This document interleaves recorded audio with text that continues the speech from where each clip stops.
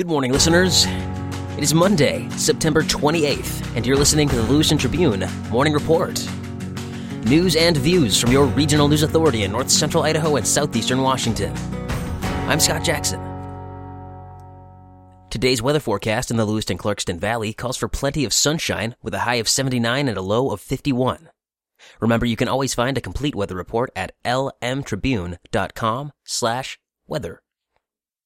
President Donald Trump paid just $750 in federal income taxes the year he ran for president and in his first year in the White House, according to a report Sunday in the New York Times.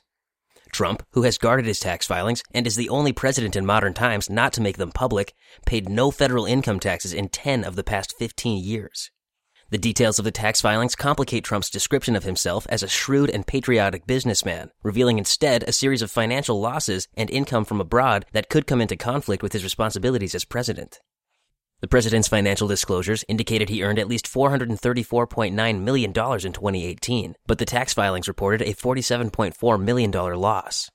Speaking at a news conference Sunday at the White House, Trump dismissed the report as fake news and maintained he has paid taxes, though he gave no specifics.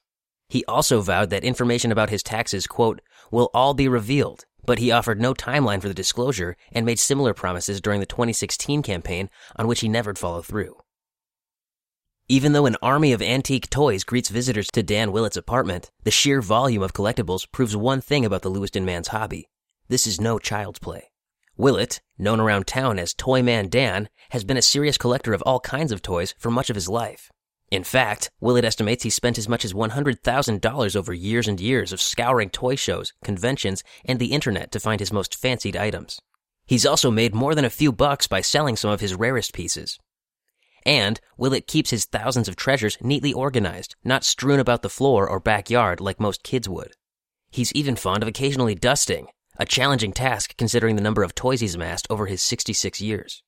Willett's oldest toy is a cast-iron marble shooting cannon called the Young American Rapid Fire Gun, which lists a patent year of 1887 on its side. Although Willett does a lot of online shopping these days, much of his collection was secured in person at the Inland Northwest Toy Show Classic, which is held each spring and fall in Spokane.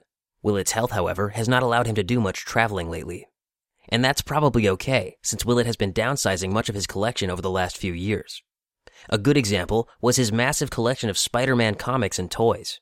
He recently sold almost 90% of his Spider-Man collection to a toy store owner in Garden City. When Chris Parrish began working at the Pullman Fire Department as a reserve firefighter this past year, it created a unique dynamic. This is the first time anyone can remember two family members working on the line together, said Chris's father, Lieutenant Brian Parrish. The elder Parrish started as a Pullman reserve firefighter in 2006 and was hired full-time in 2010. Now, he is proud to serve his city alongside his 22-year-old son. He said he's not putting any pressure on Chris. Instead, he's just excited to see where his son's career takes him. There's no other job I'd rather be doing right now, Chris said. This concludes today's Lewiston Tribune Morning Report. For more on these and other regional stories, pick up a print edition of the Tribune or visit lmtribune.com. I'm Scott Jackson, and thanks for listening.